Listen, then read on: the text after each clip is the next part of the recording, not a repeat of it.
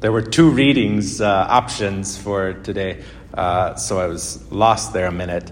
The thing that strikes me in both of these readings, beginning with the gospel, is the intercessory work that it happens for the paralytic, that it's because of someone else that he gets healed. And it's because of that one's faith. And this incredible gift that we can entrust ourselves and know that this work isn't something we have to take on our own, our salvation, our happiness, our joy, our need to grow in faith, our need to live according to God's will, but that there are others that God has ordained that are praying for us, that are interceding for us, that in their great faith are asking that the Lord might do something for us. And maybe we don't even know.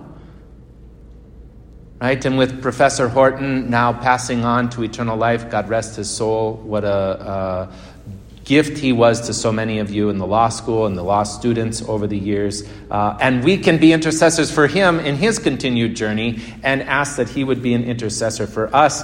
And what a moment for us to realize, like, when you get to heaven, you will see connections and the ways in which everything was interwoven that you don't see now. You will know every moment that was like a blink of the eye at someone walking across Cherry Street. We'll come back and we'll never understand until we get there the consequences of all that happens here. That there are other people who are interceding for us, but we are great interceders for others too. And the gift of faith that we have, that we nurture and grow, that we come before the Lord in this time of Advent, realizing that we are not alone. Our salvation isn't on our own, and other people's salvation isn't on their own too. That we're connected. And so we come desirous that other people might grow in faith, whether it's in physical ailments and needs of being healing from physical things, or in spiritual ways, that they might grow in friendship and relationship with Jesus, that they might have a healing in regard to their relationship with the church, or in psychological ways, mental ways in which maybe people are in need of forgiveness, of coming to terms with certain things in their lives. Let us pray for them. Let us be their intercessors. Let us be before the Lord here at this Eucharist and say, Lord, heal that one by name.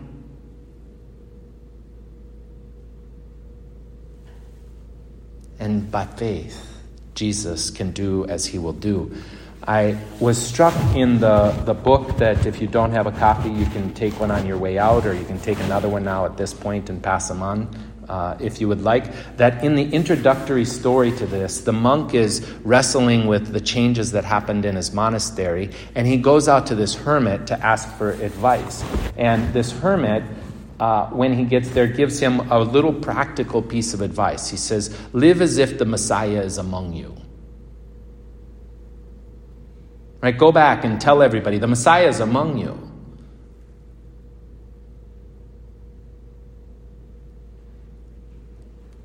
It might not seem enough. But I would pose it's not even the fact that we would tell other people the Messiah is here. But what that does for us is helps us recognize he's here. He's here. And from that place of faith, we grow in our awareness. And then, yes, what it is that we pray for, what it is that we do, what it is that we invite people into, they come from the east and the west, and they come from all over. But they come not merely just because we say words or because we do things, but because he is the one who is doing the things and speaking the words through you.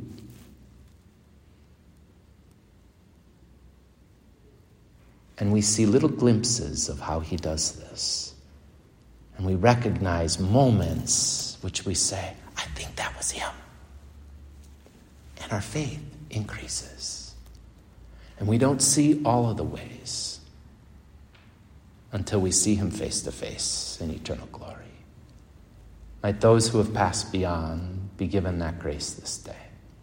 And might we be given the grace to see the little ways that our faith is helping other people take this journey to the mountain of the Lord.